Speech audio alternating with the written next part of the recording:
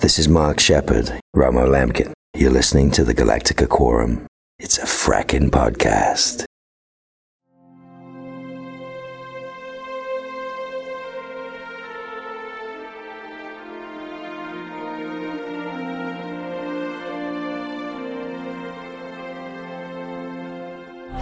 You were like, oh, are you one of those dead walkers? I liked it so much, I bought the company. It was Vulcan crossed with Rivendell crossed with Naboo.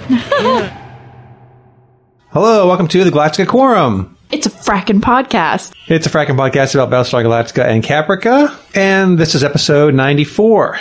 I'm Brian, and in the quorum today is... Michelle. Jason. Why are you so enthusiastic, Jason?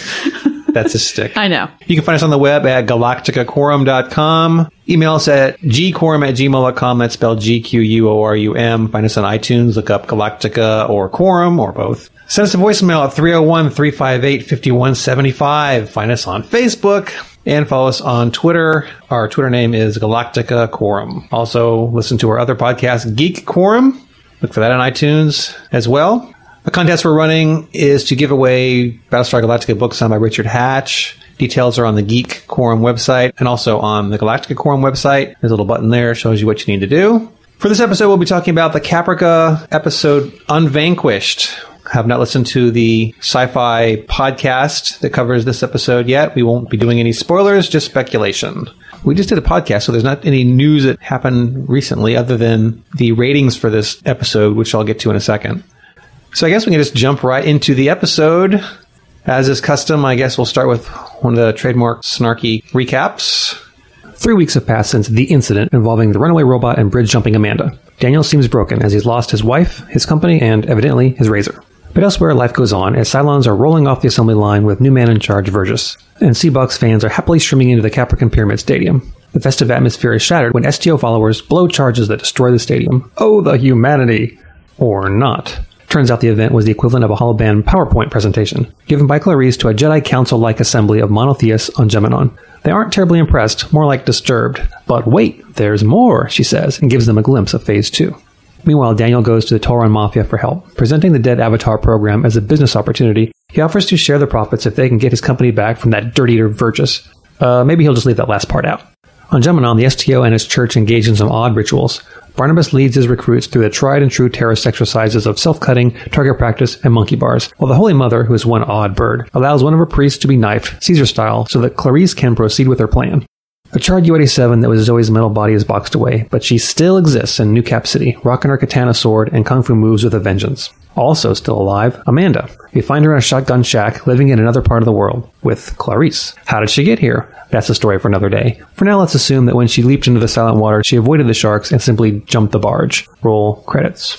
Okay, so we waited a long, long time for the episode to come back on the air. So what were your thoughts on seeing the episode, and after it was done, what were your feelings? I think my biggest thing, and I kind of understand why people have kind of dropped off from watching it, because, one, I don't see what it really has to do with BSG, other than that there's this Cylon thing. I don't see how any of this is leading up. Oh, no. That, to me, is something that I struggle with every episode. Because I watch the episode and I'm like, I have to tell myself, this really has nothing to do with BSG. I want to just watch this on its own merits. And I try. I try as well. Hey, it is directly related to BSG. I mean, Willie Adama is a major... Oh, wait, no, he's not a major character. He hasn't been on in 6 episodes. Yeah, who knows where he went. But... yeah, and I don't even understand the point of having the Adamas at all. I'm sorry. We don't really need them. It could have been a whole other family. Yeah, you could have just named them randomly. It's things like that, and things like the whole bit at the end when Zoe's in New Cap City and she's swinging a katana sword around, and I'm thinking, this is as far from BSG as you can. If they ever had a scene like that in BSG, you would have been like, what the frick was that? I mean, and they made it out to be such a revelation, ooh, she's a dead walker. Well, no shit, she's a dead walker. God. Hey. You know what? That sword swinging was as natural as a boxing episode. But she did look really good in those pants. Just saying. All right, let's just step through the episode and see what some of the major set pieces of the episode. Okay, then I'll just raise the question. I have no fracking idea what the hell Clarice's grand plan is. I don't even know what the point of her is. I don't understand. She wants everybody who believes in the one God to do terrorist acts, to kill themselves, and be reborn in an electronic heaven. Yes. But if you're not actually dead, you can't be there. So how do you convince people that it actually exists? But if you believe in the one true God, why are you creating an electronic heaven? Well, here's my question. To get into the electronic heaven, someone has to create their avatar. Does she not realize that the reason that Tamara is in there and the reason Zoe is in there is because someone created their avatar? It's not actually them. I think she doesn't realize that. And meanwhile, because basically what they're also trying to tell you is that Greystone basically wants to create the same thing, except he wants to do it for profit. Right. But he at least knows that you have to create an avatar. I seriously don't think she knows that. I think she thinks once you die, you end up there. I just don't know if I follow the logic of her plan. Like, at the beginning, she says, here's the plan to blow up the arena. And the writers kind of put a lantern on it and said, well, that's kind of not a good recruitment tool. But then she's like, oh, but then we have this. And it's like, well, okay, that's part B of your plan, but you need part A? I mean, why can't you just say we have this? And people would be like, oh, that's cool. I don't see why the whole bit about let's kill everybody else. So you Because basically what you'd have to do, you don't have to kill everybody else. You just have to have people that previously died already in this place. And then you have other people kind of live people connect with them through the holobands. Yeah. So you're still interacting with the quote-unquote dead, or the resurrected, or the... But they're not. They're just electronics. Yeah. They're bits.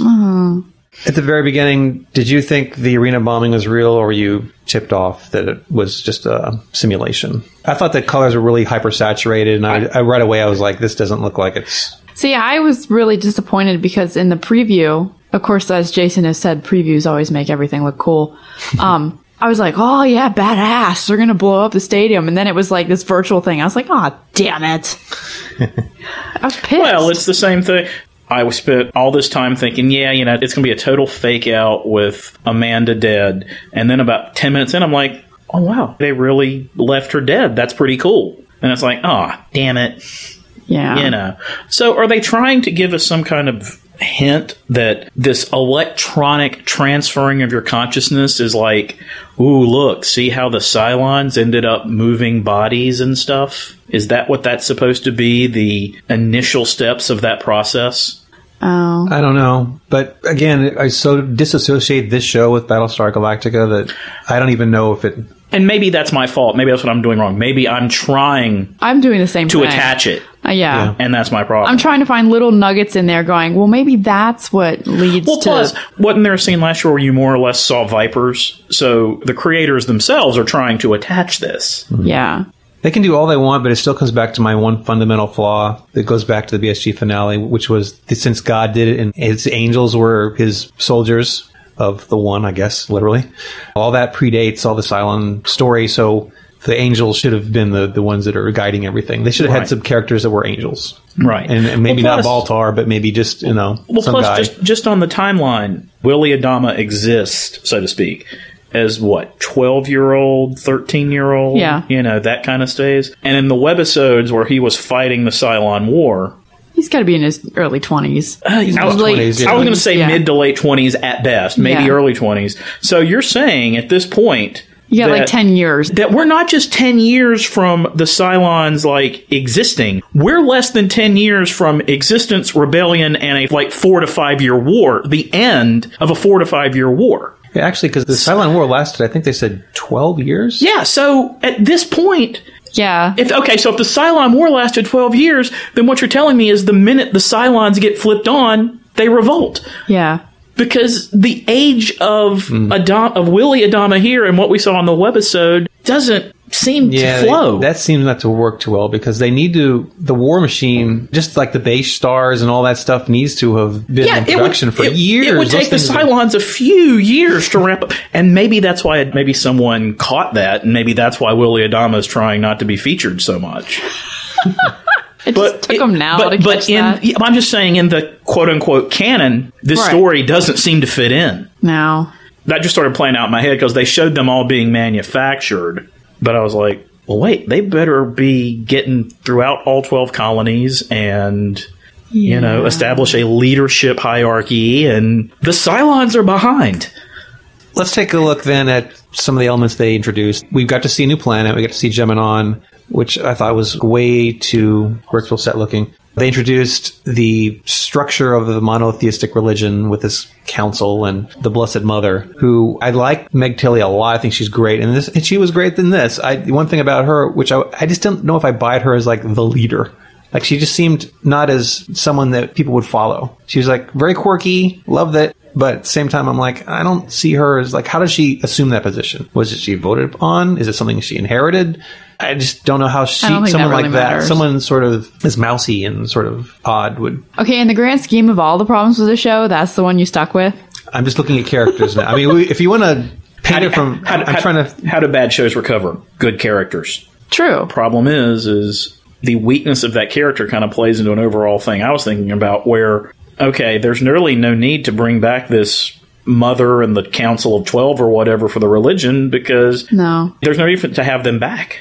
Unless Clarice, who in her scheming ways decides that if she wants to be head of everything, she has to take out the mother and all of the council. I'd like to know how Barnabas how he fits into the whole thing because of the fact that he seems very calm. Well, it's funny, too, because I thought Clarice was all upset at Barnabas because he wanted to foment violence. Right. But suddenly she's being portrayed as like the uber violent one. The uber violent, out of control zealot. Yeah. Was she just mad at his particular form of violence or his targets? But he seems very like zen about everything. Speaking of that little group. Yeah, go ahead. You gonna bring up Lacey? Yeah. Because I still find that I'm not really attached to the characters. Most of them I just don't like because they're just not likable. Lacey, it's not that I don't like her. I just don't get her. I don't see her motivation for tagging along with these people. I don't associate myself with anything she's doing. Exactly. Her motivation for getting in touch with these people was to get Zoebot to Geminon. Well, as far as she knows, Zoebot doesn't exist anymore. So why is she still hanging out with these people? Why did Zoebot need to get to Geminon in the first place? No one knows. Because Zoe wanted it that way. Got it. And at this point, wouldn't a great scene, beyond just the whole, mystical anime sword fight thing and the Dead Walker thing, there couldn't have been a scene where Lacey put on the holoband to try to find Zoe to see if the Avatar still survived? You really don't think that might not have been one of her first moves? I think she just wants to hook up with Barnabas. Just saying. He's totally got the cult leader. Yeah. He's totally got that religious cult leader vibe thing going, Koresh and to worship God, you must get naked with me. Right. Exactly. Okay. I'm surprised they still have the boy, the other guy that she tagged along with. Yeah. You think Barnabas would have had him, volunteer for a suicide mission?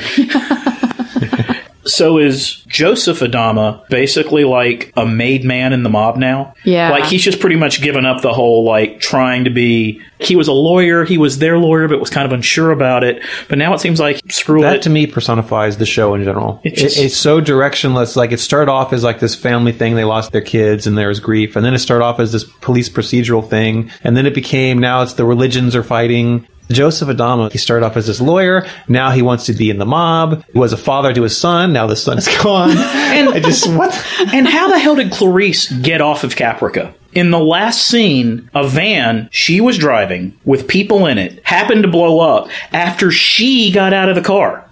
And then she had time to go save Amanda? She's basically rescued Amanda. Really, the police just assumed she was in the car? They couldn't have found a witness that said, we saw a black-haired woman get out of the car right before it blew up. Right. But yet, here she is on Geminon. So let's go ahead and jump to the last scenes then. All episode long, I'm thinking they actually might have taken the jump. They actually got rid of that character, and they're going to maybe make her an avatar. I mean, she'll still be on the show in some capacity or something.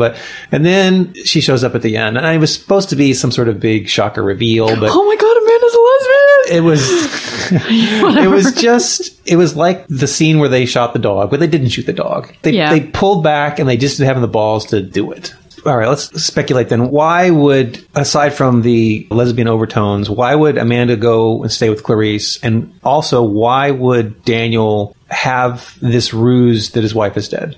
So what purpose does that serve? Does he think... No, he knows she's alive. They're sending messages back and forth was the implication. Okay, then it makes no sense. Because he's leaving her voicemails and stuff, so he knows that she's alive. See, I just assumed he was doing one of those quirky, I'm talking to her voicemail because it's all I have Yeah, I left. thought that at first, yeah. But that made sense. it doesn't make sense to me if he knows she's alive. But he obviously does, because the way she was responding back to him was basically, hey, I can't really talk about this right now. Yeah. Okay. Meaning we've had this conversation Right. and I don't want to Okay, talk about then it doesn't make sense to me whatsoever. Yeah.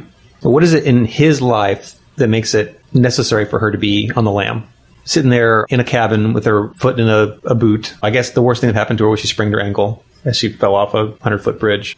You know what? I really have no idea what it benefits him. I really don't get it. Is it to generate sympathy? Is there a life insurance policy? I don't know. What is the deal? I've got no clue. Maybe he's just too embarrassed to let people know that she left him? There has Maybe to be that's some it? reason. If they don't address that, then that's just a monumental Look, glaring if I flaw. can just get a couple episodes that focus purely on Vergis, Greystone, and Dama. Are they going to have an episode where we see the fabulous rescue of how Amanda was pulled from the water or from the barge or whatever she landed on? Yes, the fabulous episode where the woman who got out of the van that subsequently blew up in a traffic jam was then able to go over to the water, rescue a blonde woman who had jumped off a bridge, and sneak her out of the traffic jam without anyone asking any questions. Yes, I would like to see that episode. I think if they do that episode, they probably would bring her to a hospital, but somehow Clarice uses her STO connections and gets her out and fakes her death or something. I don't know. But again, how does Daniel get involved with that? If she goes to a hospital, Daniel's going to know she's in the hospital. She's not going to disappear. Right. She's famous in her own right. And how would she get out without Daniel? They almost have to be connected. Like Daniel almost has to be working with Clarice for it to work. We're spending a lot of time talking about something that honestly is not going to last beyond the episodes that have already been filmed. All right, so let's bring that up real fast. The last episode in March that aired was the mid-season finale. That got 1.1 million viewers and a 0.5 rating for 18 to 49 adults, which is at the low end of what is acceptable for sci-fi. Just as comparison, SGU typically gets 1.4 to 1.6 million. Eureka and Warehouse 13 they're doubling that number. They're closer to 2 million. This episode got under a million. It got 880,000 viewers and a 0.4 rating. So if they were hoping to at least match what they got before, they didn't. And unless they really get a spike in the next episode, there's honestly no way they'd renew the show. They will burn through all these episodes. I mean, they'll burn through them, but... I heard a theory that they put it on in October twofold. One, to see if they would get ratings, and if they did, then possibly they would renew it. And B, so Ron Moore's contract could be done so he could move on to his other production deals. Not too much feedback. I was hoping to get some people that liked the show and sent in feedback, but unfortunately not. So here is a voicemail from our collaborator, Jesse, who oftentimes has a very optimistic view of the show, much more so than I usually do. So let's see what he thought. It's been several months, and both the good and the bad of Caprica has sort of faded from my memory. But once I pulled it up and saw the latest episode on the DVR and started watching it, all of it, the good and the bad, came rushing back. This show has a few good points. I really like the stuff with Daniel and Joseph. I think the idea of the gangster mentality and the whole different cultures of the different tribes is interesting. But I can't stand any scene with the crazy nun Clarice. And the ending with Amanda wasn't shocking. It was just irritating. The only reason I'm sticking with the show is because I enjoy this podcast and I want to hear everyone's thoughts. And to be candid, that's a lousy reason to watch a TV show. So why did we record this podcast? We could have just played that voice message and said ditto. That's why we do the podcast. He summed up our entire feelings right there.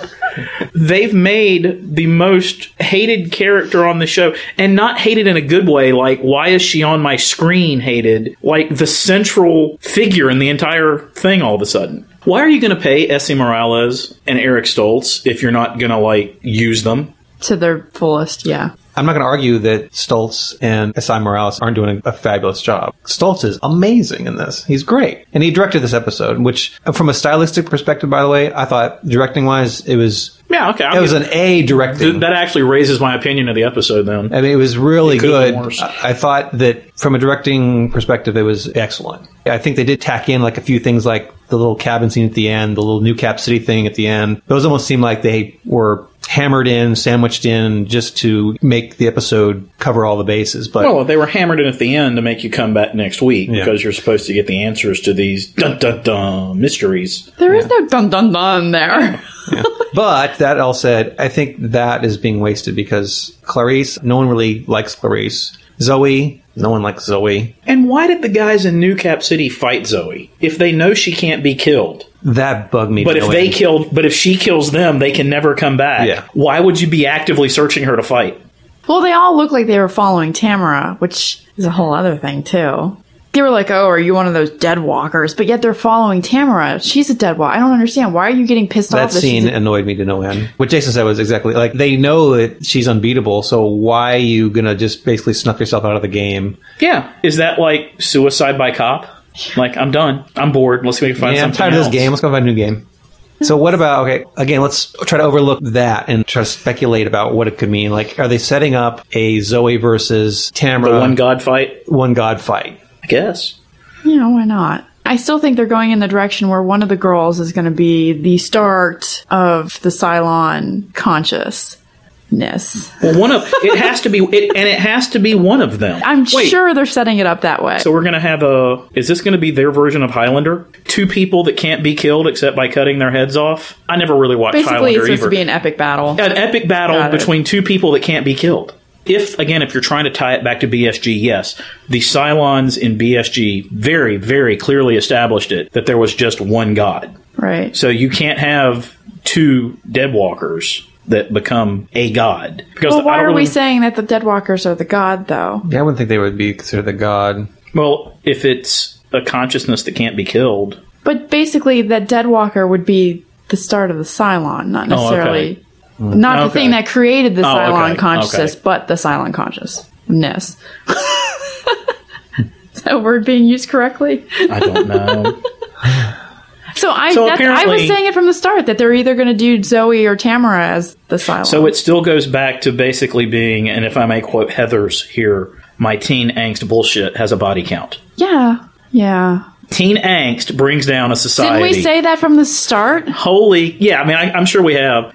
As much as you don't believe me, I still reiterate, I'm really trying hard to like this. I'm not just... Maybe it'll get better. I'm giving it the benefit of the doubt. I really am, because I want to see where they're going to take it. That's really the only reason why I'm watching it. If I didn't care about the BSG universe, there's no way in hell I'd be watching this show. My expectations are so high, I think that might be part of the problem. Probably. Like, you know what? If you just want to throw me a bone, and I know it's too late to actually add any scenes, how about, you see it's too late because Clarice is already back on Caprica, but wouldn't it have been cool for, like, when Clarice was going from Geminon back to Caprica, she had to, like, evade Vipers and a Battlestar that were looking for potential terrorists? Budget. I know. Not gonna happen. But yet they could make the virtual set. I'm sure that wasn't cheap. Yes, it was. It was cheap. It was cheaply done. Oh, that's true. It's like I was trying to figure out, like, I'm looking at it going, okay, it's not really Hogwarts. It looks a little bit like... It was like Rivendell. Yeah. It kind of had like a Spock on Vulcan kind of vibe. Yeah, it was like it was Vulcan crossed with Rivendell crossed with Naboo. That's what it was. And what's the thing about, like... And a little bit of the Matrix Zion or whatever. Yeah. Yeah. All right. So I have one thing that really bothered me when I was watching the episode, and that was... Just one. Well, okay, just one. What have we been doing for the past 15, 20 minutes? Was Greystone goes to see the Halafa, or whatever, the Tauran Mafia, and he presents them with this idea about what he wants to do. Again, I thought that's the idea they should have ran with from the beginning of the series, where he markets this Avatar program, whatever. But I thought it was so wrong for him to go to them. I mean, maybe if he wanted help, but for have them like be in on the deal, I thought it was wrong because they made a whole episode about the fact that they had this whole ceremony where they say goodbye to their dead relatives, and then that's it. They don't, after that, they can let go. Yeah. And so doesn't that like go against everything that they believe? And I know that like there's like a profit motive for like the mafia organizations, but doesn't that cross a boundary? You know, we do all this stuff. We have these tattoos on our body that this represents so-and-so and this represents so, and we have this whole ceremony where that's their life. Well, I think I would just say in that sense that from the Tauron Mafia perspective, if it's something that they're pulling over on the Capricans and getting rich from it too, sure, why not? I don't know. That to me just seemed like something they wouldn't step their toe in as far as business. They'd be because it goes against their core cultural belief. I don't know.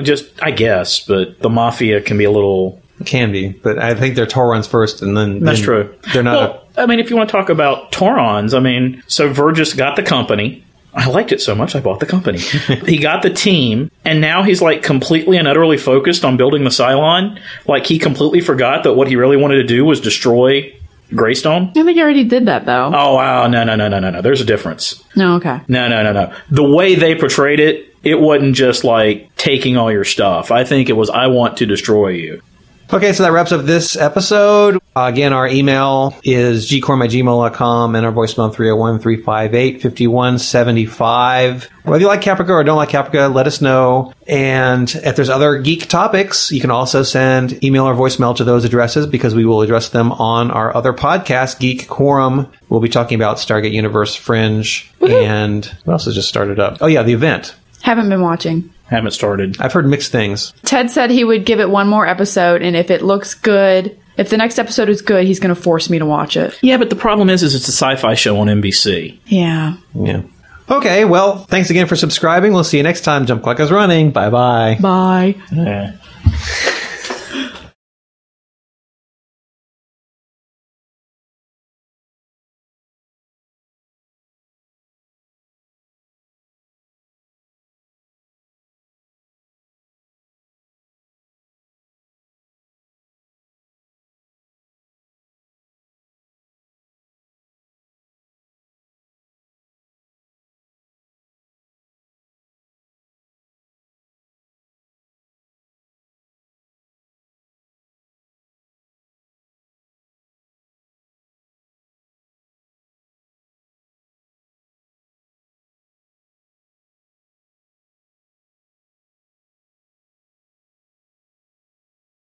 You recorded a podcast about True Blood and didn't include me? What the hell? I asked you about it. You were busy that night. BS, you did not. I did too. Okay, maybe now it gets interesting. So, Michelle, how do you feel about that? Do you like True Blood? Do you watch True Blood? I love True Blood.